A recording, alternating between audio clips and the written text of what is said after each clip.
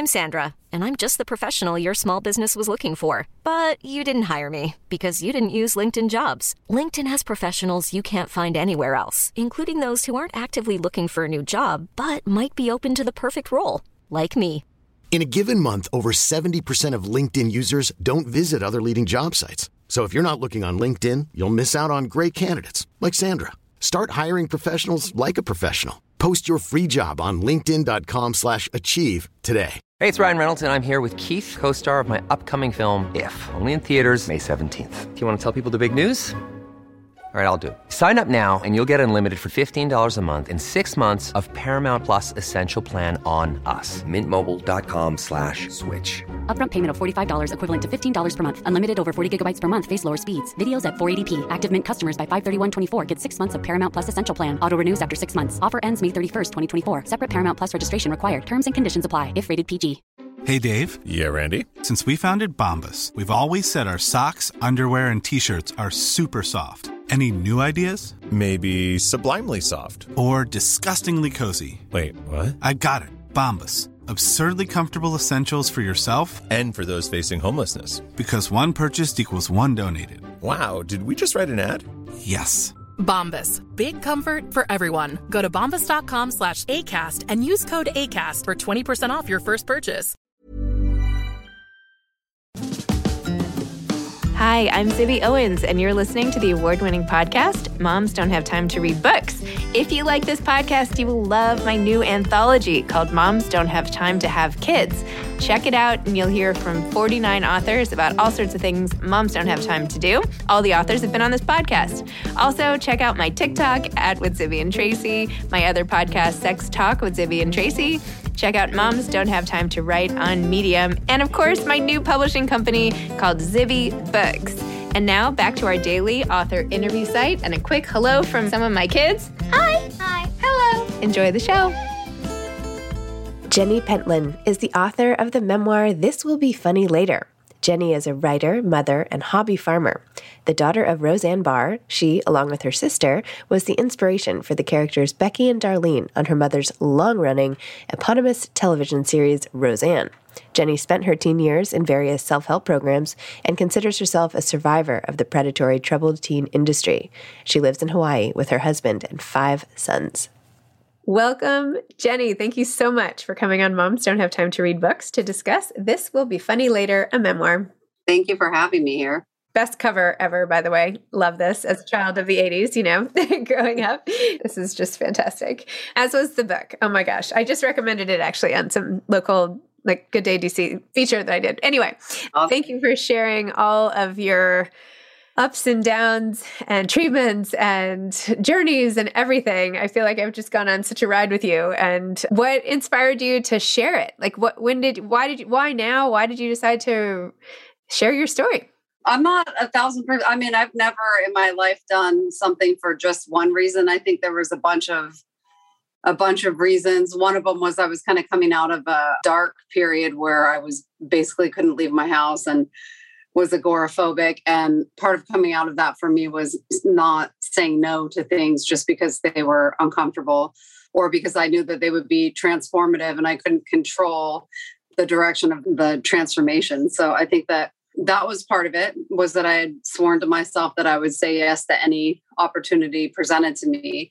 And then there was just something about the time that was telling me that now's the time to talk about these things. This is the right time in my life and just in the way the world is right now. That's all. Wow. You had the funniest chapter headings, by the way, the whole packaging of this book, because I read a lot of books and I have such an appreciation for interesting structure and titles. And anyway, I kept chuckling at every one, even though a lot of the content was very emotional. The way you wrote about it was always sort of with this sense of humor, kind of tongue in cheek, a lot of the stuff that went on, I feel like. I hope. I'm hoping it would come across that way. And the early, when I would let people read the chapters, I'd be like, read this one. Because I was, being funny is our family's language. I don't know how to talk about anything without a sense of humor about it. So I'd let people read it and think they were going to come back to me and be like, that was hilarious. But they would always be like, I'm so sorry. Maybe it's not coming across, or But I mean, it's a healthy mix of comedy and tragedy, I think. So it depends on the reader, which, what their reaction is going to be. But definitely being funny is a huge defense mechanism in our family and our love language, I guess. I should really have that guy on. You could, next time, I'll try to put you on at the same time. Maybe we could have a whole session or something.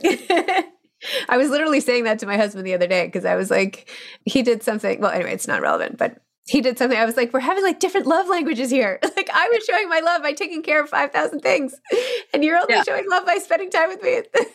Anyway. Attention to my needs. I have the same, I like that guy in that theory. I just think there's he should delve deeper into the other versions of love languages too, because being mean is a love language for some people. That's true. And that was not on the list. That's true.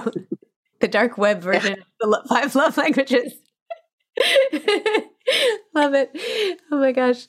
Well, there's so much in here that was so interesting from obviously growing up with a celebrity as a mom and how that transition happened over time and how you coped with it. But I was more interested, honestly, in your struggles with your mental health and the eating, even the ending up in the treatment facility at 280 pounds and having to go through that. I actually worked at an inpatient unit when I was in college. I love psychology. I'm very interested, and I was in the adolescent inpatient unit. And so all of this reminded me, the same sort of terms and everything, although mine was in New York. And then all the way to the gastric bypass, this whole arc of that part of coping, honestly, right? That's just one way to cope. So I was hoping you could just talk a little bit about that and how it felt to share it and sort of where you are with it now. Well, I think sharing it was easy because it's I don't know, being fat, you can't keep that a secret. So it's not a secret. So, you're sharing it by going outside. So I think there's a vulnerability that just always exists in being overweight that you're not choosing to opt into the vulnerability about talking about it. But because of that, I think it was easier in some ways to talk about that than the anxiety and the other things that you learn to kind of cope in ways that people might not know. But, I felt like I just had a unique journey with that because I never really did the disordered eating parts of it. But it was I don't know, I haven't worked that one out all the way yet. I might need to write another solely about that. But, I was a little bit overweight when I got put into the institutions and then, being complacent and sitting on my butt and eating cafeteria food for 5 years. I just kept gaining. And by the end, I was about 280 pounds. And then it became a power struggle issue between me and counselors or me and people who even our counselors that would take us to OA, Overeaters Anonymous meetings and my own family. And the power struggle part was more what it was about for me. And then using that as a means of autonomy, having some autonomy, what are you going to do about it? This is one of the only things I can control. And that part with the disordered eating, other people that I've talked to that have had struggles with that, the control issues are the real thing. And I see that in other parts of my life too, with just trying to manage being alive and control what you can control. So I think looking at that was hard because that is pervasive in every other avenue of my life too. So I wish I could compartmentalize it just into body issues or eating issues. But unfortunately, everything is just so deeply tied and interwoven with everything else that just never going to untangle it all.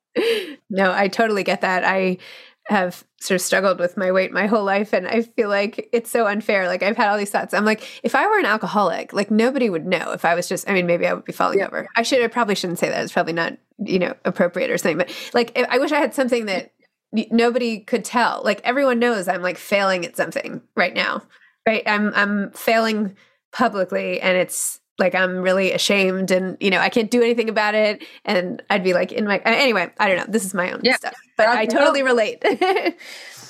And that's, and also just, we do live in a society that's extremely critical of women's bodies in every way. For everything you do, you're too skinny, you're too fat, you're too this. Or if you feel great, then you dress too provocatively, all of it. It's there is no way to be as a woman where you're not in constant criticism wherever you go. And when you're in public, then it's like, you're being looked up and down. And I think because of that, and women get in on it too, because then we're feeling picked apart. So then we start picking apart everybody else to try to figure out where we fit in there. And it's probably in most countries that I've been to, anywhere I've traveled to, I feel a little bit of it. Part of the reason I liked Hawaii so much is because that's probably the only place that I did not feel that way.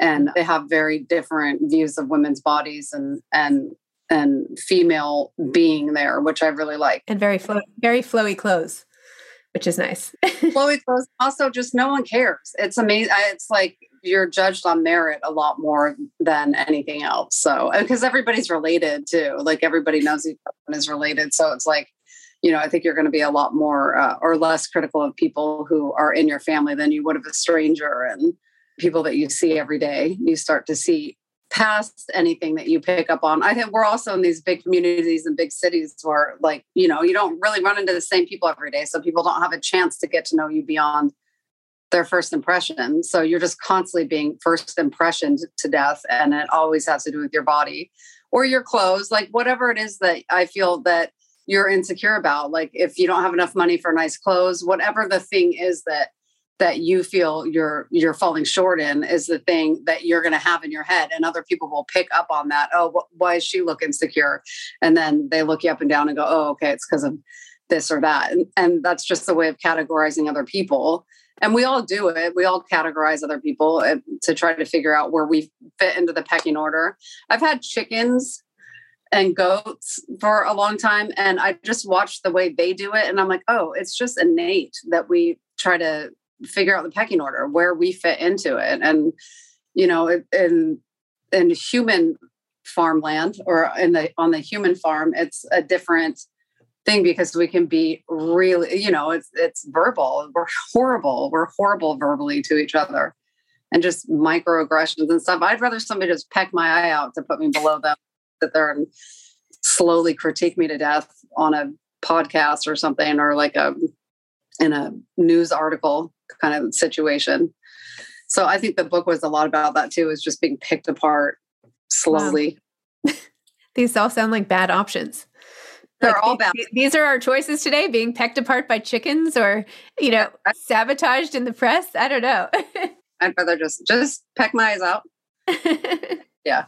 I guess it's not the best option. Be called fat. I haven't decided yet.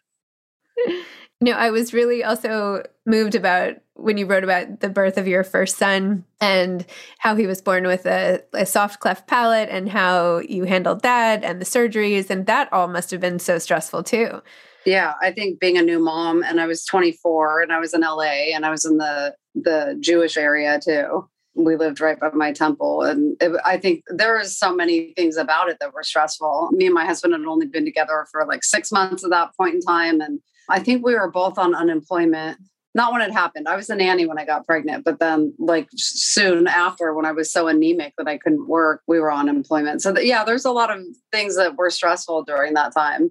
And then that being one of the things, he was born with a cleft palate in the soft part of his mouth, and just the way everybody else handled it, and me trying to sort of stay calm and listen to my intuition and also be my own advocate. And also I looked like a 15-year-old. So none of the nurses wanted to listen to anything that I had to say. And yeah, it was a stressful time. It was a very, very stressful. I mean, I'm saying it like it hasn't been that level of stressful up until this morning, but it has, in all honesty, always been. It continues now. Yeah. Yeah. Yes. I mean, you have 5 kids, right? Yeah. Yeah. I have 4 kids and I understand the stress, but yeah. I think it's also the unpredictability. At least you never know who's going to have an issue or what type of issue, and everything else has to stop while you handle it and all of that. I'm Sandra, and I'm just the professional your small business was looking for. But you didn't hire me because you didn't use LinkedIn Jobs. LinkedIn has professionals you can't find anywhere else, including those who aren't actively looking for a new job, but might be open to the perfect role, like me. In a given month, over 70% of LinkedIn users don't visit other leading job sites. So if you're not looking on LinkedIn, you'll miss out on great candidates like Sandra. Start hiring professionals like a professional. Post your free job on linkedin.com/achieve today. Hey, it's Ryan Reynolds, and I'm here with Keith, co-star of my upcoming film, If, only in theaters May 17th. Do you want to tell people the big news? All right, I'll do it. Sign up now and you'll get unlimited for $15 a month and 6 months of Paramount Plus Essential Plan on us. MintMobile.com/switch. Upfront payment of $45 equivalent to $15 per month. Unlimited over 40 gigabytes per month. Face lower speeds. Videos at 480p. Active Mint customers by 531.24 get 6 months of Paramount Plus Essential Plan. Auto renews after 6 months. Offer ends May 31st, 2024. Separate Paramount Plus registration required. Terms and conditions apply if rated PG. This episode is sponsored by BetterHelp. Sometimes we all have stuff we need to get off our chests. Even if we don't think it's interfering with our daily life, there are some things you just haven't processed, be it grief or trauma, eating disorders, anything. It might be time to work on those things, and I have a solution for you. Therapy. Online therapy by BetterHelp. It's designed to be convenient, flexible, and suited to your schedule. I took the brief questionnaire online where there were, 20 questions. It didn't take long at all, maybe 3 minutes. And then I got matched with a therapist who could help me work on whatever. I picked trauma because even though it happened in 2001, I am somehow still not over the loss of my friend on 9/11. And it is what it is. BetterHelp is going to help. And I am so excited, especially because with my special code, instead of $80 a month, it is 10% off, $72 a month, which is so much less than traditional therapy. And you'll get a perfect therapist for you. There are 35,000 therapists to choose from, so you'll find the right one. Get it off your chest with BetterHelp. Visit betterhelp.com/momsdon'thavetime today to get 10% off your first month. That's BetterHelp, HELP.com/momsdon'thavetime. Yeah. And then, that's just in the physical world. There's also all the spiritual and mental repercussions and the dynamics between brothers and the dynamics between extended family members and, just all of the interpersonal aspects. And if you don't have a lot going on, like say your kid didn't have a cleft palate, you would worry that there's something that you couldn't see, or you would worry that you're not going to be a good enough mom. I mean, we're just, I think, hardwired or programmed and taught to just worry and worry and worry and worry about everything. So that's a huge part of parenting that I see. I've been doing it for like 21 years. I honestly don't think if my brain gets quiet for a moment, I'm like, oh, what if, one of my kids has a driver's license? Okay, well, what if his car breaks down? What if the tire falls off? Like you can just really spin out in that kind of fear. And I feel like when you have kids too, for like what I was talking about, trying to be in control of situations, you're basically never going to be in control of a situation ever again, especially when they're 18. And there's a level of acceptance that you need to have, or else it's really, really difficult. And I think I've been watching all those sad mom movies and shows that have been out lately. And I think that's a huge aspect of it, is there's not all the onus is on the mom, it seems, for the most part, for the kid's well-being mentally and physically. And if the kid struggles at all with any of their own independent issues, then it somehow always feels that it goes back to the mom. So just motherhood's no joke. Yes. I would underline that if I were reading it. Motherhood is no joke, not for the faint of heart. Yeah. Yes. I totally agree. Do you feel like, you painted a picture of what it was like for you growing up and the kind of parenting you received? How do you keep that top of mind when you're in the day-to-day dealing with your kids, actively going against or actively, making decisions to do things in the way that you wanted or that you would have wanted it? But yeah, I think there's an element to I don't want to make the same mistakes that were made with me, but at the same time, I don't really even view them as mistakes. They were just kind of how people had to cope in the moment. So I think for a while when my youngest was young, 3 or 4, and I don't know if I said he's 21 now, but when he was 3 or 4, I realized that I was reactive. I was being reactive to the parenting that I had. So I was basically essentially accidentally doing the opposite, as opposed to really consciously looking at myself and what I thought I needed to do as a parent. So it was like, oh, I don't want to do that. So this is the opposite of that. So I'm going to do this. And then at some point I was like, that doesn't work either. And I think that the real thing that works is just like getting to know your kid, paying attention to your kid and really viewing them as a human being and trying to parent. But that brings up a whole nother thing when you have more than one kid too, because you're parenting each kid differently and you have this different relationship and dynamic with each child, which makes it a little bit more difficult. But I think that was like, once I realized that I was reacting to pain, that I was like, oh, I should probably deal with my own pain. And that's probably the best thing you can do, as opposed to just doing the opposite, since that's just two ends of, extremeness or whatever. Yeah. If you can have like the self-awareness and perhaps the right therapist to work through all that, then you're probably better off. How do people find therapists? I feel like I found a life partner and my best friends and the people that I love really easily. Like they just kind of came into my life and I was like, I love that person. I can't find a therapist that I cannot find one. I'm like, is there like a speed dating situation? Like I'd like to just go in and sit down and be like, hey, here's all my issues, like top 5. Can you handle it? And I actually did that with my last therapist a couple months ago, but then she ghosted me. So I have a new therapist who's like amazing. I am happy to send you her information. Someone just recommended her to me on Instagram and I was like, okay. Anyway, she's amazing. So yeah, I'll take it. I'm happy to send it to you, the information. But I agree. It's hard. I mean, there's so much personality and style and I don't know. There's a lot of different factors. I'm being like probably way too personal, but yeah, no, well, I don't know how to be personal. How long did it take for you to write this? And like, how did you feel writing it? Did you was it like a huge relief to get it off your chest, or I don't know, how did you feel about it? No, I mean, it wasn't a real, you know how when you're mulling over like your to-do list in your head for like a week and then you're like, God, I should just write this down so I don't have to keep like cycling through. And my whole life, I was kind of like collecting stories in a way that I wanted to process later. It was mostly like, I need to process this, but too much is going on now. I need to process it later.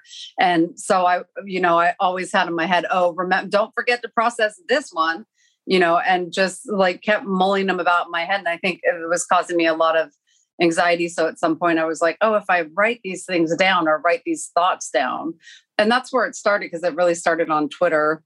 Maybe like 8 years before I started to write the book, I was like, I have to get these thoughts down or it's going to make me insane. And my kids were little. And then Twitter came up and was like, oh, I have to condense these thoughts down to like one sentence.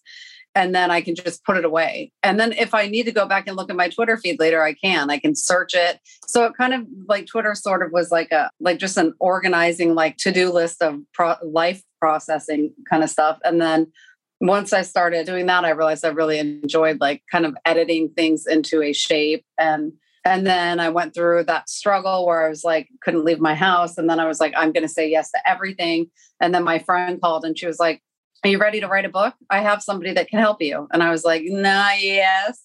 And just kind of delved into it. I had no idea. I still don't know what happened or how I did it, but I just like would be like, okay, now what do I do? Okay, now you start writing the words down. Okay. So I called my dad and he's really smart and he remembers everything. And I just, he told me year by year, he gave me a timeline of events and I had compartmentalized them into like little pockets in my head and didn't remember what year anything happened. So that really helped me out. So I did the timeline first. And then I started saying, oh, this, like say my mom got her TV show in this area. That also was when I was like 12. So this is what I was going through personally at that time and trying to like connect everything and figure out how all of it happened. And it ended up being really cathartic and healing in the sense that I was looking at my life and what happened those 5 years through everybody else's eyes in a way, because I wanted to really be fair and not just have it be like a journal where I'm going to turn it into my therapist at the end of the week, because it could have gone that route. And like my first drafts, a lot of time would be like that, would be just like, I'm angry and these are all the things I'm angry at. And then I was like, okay, but then also like, how did what was this person going through? And the person that you're mad at, what was that like for them? And so, it gave me a reason to put myself in everybody else's shoes and see it from their perspective. And that was healing for me because I always kind of felt like maybe I was just sort of brushed to the side as a sort of not inconvenience. I was more than an inconvenience, but just nobody knew what to do with me. So they just put me somewhere else because they had too much going on. But then when I really could break it down, I could look at what really happened and be like, oh, okay, this was that week. And I had a lot more understanding for what happened. And I could really see how my parents did exactly what they needed to do at the time and how everything kind of fit. So that was healing. But it took 3 years. So I'm sitting there in my PTSD for 3 years. And I don't think I handled it as well as I thought I was. Looking back now, the last few years are sort of a little bit of a fever dream, trying to get to this point that I'm at right this second. And I did some things right, and I did some things not well. I didn't handle some things well. And, I'm still, like I said, it's transformative. It's extremely transformative, but I could not have imagined in what ways, or emotionally or physically or spiritually, in what ways it would be transformative. And I definitely could not control those terms. So this is, it just came out yesterday. So it's just starting to kind of hit me what ripple effect everything had. And not just of writing the book, but of my PTSD when I was a teenager. I thought I had handled it. And then I thought, oh, I handled it, so now I can write about it objectively. But that seems to be not what happened in hindsight. What do you think? What do you think really happened? I think I opened up a Pandora's box that I was not equipped to deal with. And I think I dealt with it poorly in some aspects. And now I'm trying to recover those parts of my life that I sort of lost control of again, I guess. Yeah. So stay tuned for book 2 is what I'm getting at. I can't wait. Wow. Well, having written this memoir, what advice would you have for someone who's trying to write a memoir of their own? Don't do it. Just get a therapist instead and just work through that and keep the world out of it. Or, write one and give it to your grandkids after everybody you write about's dead. I think those are my 2 pieces of advice. Don't do it, or do it when everyone's dead. But you don't really mean that. No, of course I don't. I think anybody who's writing a memoir is probably doing it because there's some pain and suffering that they're trying to process. Because I don't recall reading a memoir that was then I went to coffee with my best friend. So I would say if you're going to write a memoir, it's probably because you're trying to process some stuff, and just make sure that you set yourself up for being able to process that and have somebody help you emotionally through it, and just do it. Also, don't do it. Also, just do it. And also don't do it. Those are my 2 people.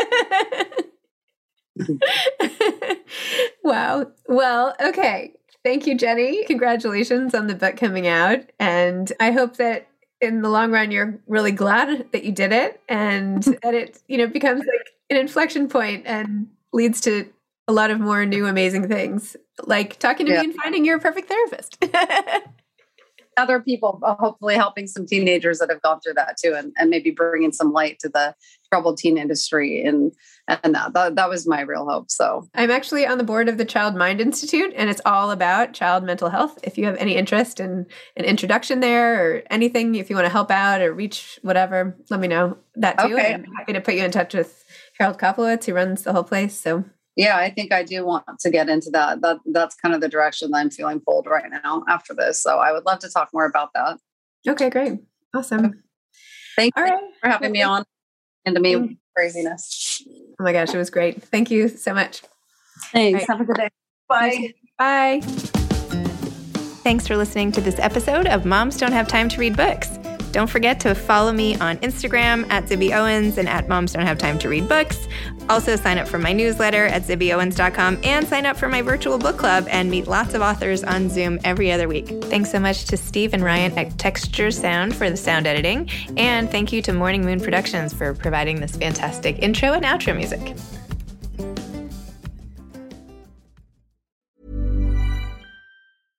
late bloomers tend to have more curiosity. They tend to have more resilience. There's stories and mythology that this country has woven around Black men. What if everything we've been taught is just all wrong? What's worth more than this fear right now? And that rising after failure is part of the glory of being a human being. Listen to deeply personal, insightful, and thought-provoking stories from the world's leading thinkers and doers. Listen and subscribe to The Unmistakable Creative wherever you get your podcasts.